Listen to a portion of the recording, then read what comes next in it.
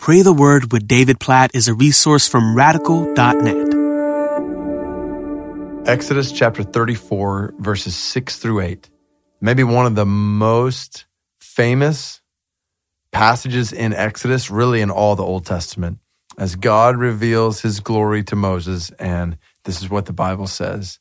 The Lord passed before him and proclaimed, the Lord, a God merciful and gracious, slow to anger and abounding in steadfast love and faithfulness, keeping steadfast love for thousands, forgiving iniquity and transgression and sin, but who will by no means clear the guilty, visiting the iniquity of the fathers on the children and the children's children to the third and the fourth generation.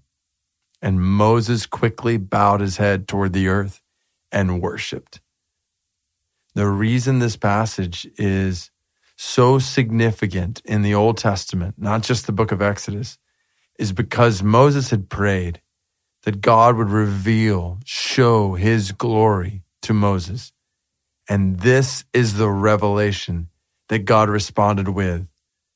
This glimpse of God's glory and all of these different attributes that brought Moses to his face.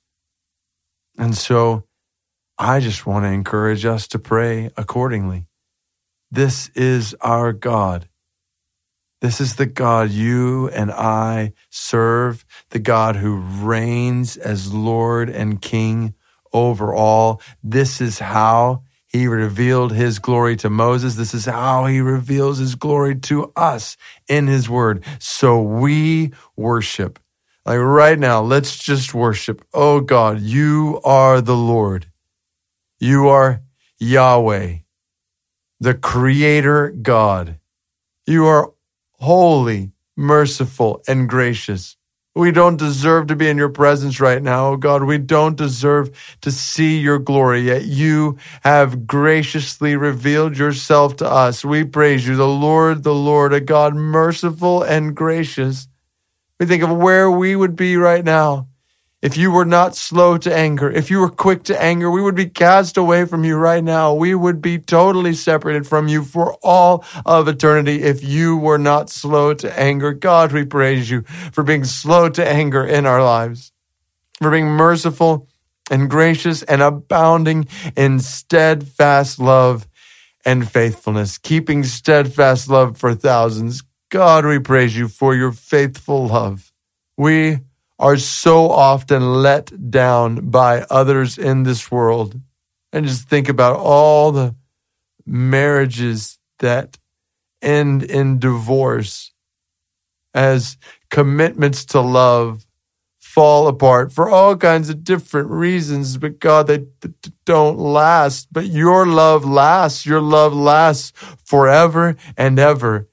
You are always faithful. We don't ever have to worry about you being faithful to us. Even when we are unfaithful to you, you are faithful to us. We worship you for your faithfulness, for forgiving iniquity and transgression and sin. God, thank you for forgiving us. Thank you for forgiving me of my sin. Thank you for forgiving us of our sin. God, we praise you for sending your son, Jesus, to pay the price for our sins so that we could be forgiven of all our iniquity and all our transgression and all our sin, knowing that you are just, that apart from your grace, we would be guilty forever.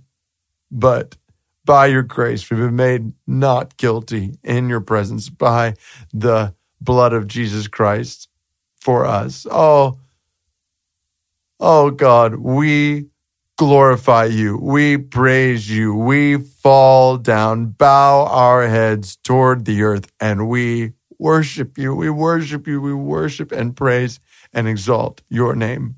And we pray, we want to know your glory more and more and more and more. We want to know you and your attributes more and more and more and more, for we find life in glorifying you.